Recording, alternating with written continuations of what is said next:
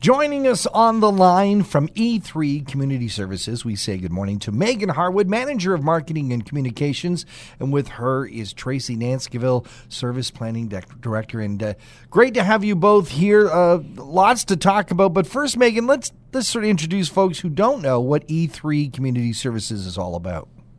Of course, yeah. Thanks, John. E3 Community Services offers support to adults with developmental disabilities as well as youth and children in the area.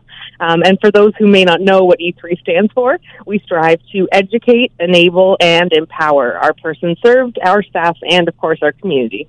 It's a larger organization than many believe, and much of it is self-funded, too, isn't it? That's right. Yeah, of course we do fundraising ourselves, and we get some as well, some assistance. But we're definitely looking to do some fundraising on our own. Well, thanks to the Ministry of Children, Community, and Social Services, you have a brand new program. And Tracy, could you tell us about this passport program? Awesome. Thank you. Sure. The Passport program, which you had mentioned, is funded by the Ministry of Children, Community, and Social Services, helps adults with developmental disability be more involved in live as independently as possible by providing funding for community participation, supports, and activities of daily living. Now, who qualifies for this? And do you have to already be a client of E3? So no, you do not have to be a client of E3. Anybody 18 and over diagnosed with developmental disability can qualify for the program. They just apply through the Developmental Service Ontario website or give them a call. And share with us, when you are doing some fundraising, where's the money going? What's it being used for?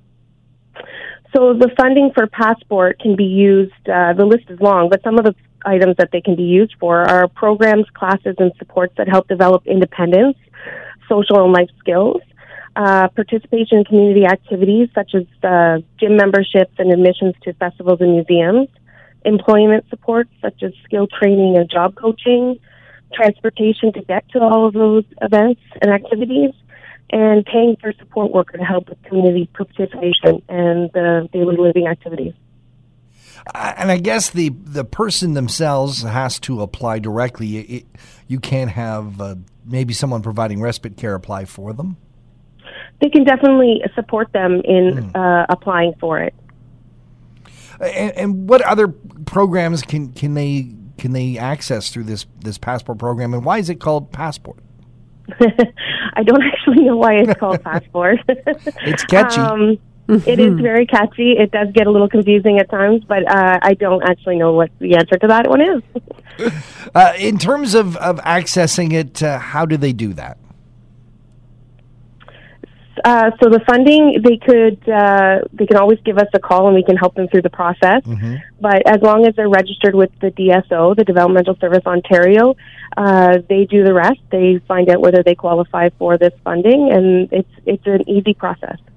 It sounds like a great opportunity for folks to get a chance to just progress and grow and learn. And we're so happy that E3 is there doing all that stuff. If folks want to find out more about E3 Community Services or specifically about this Passport program, Meghan, where should they go?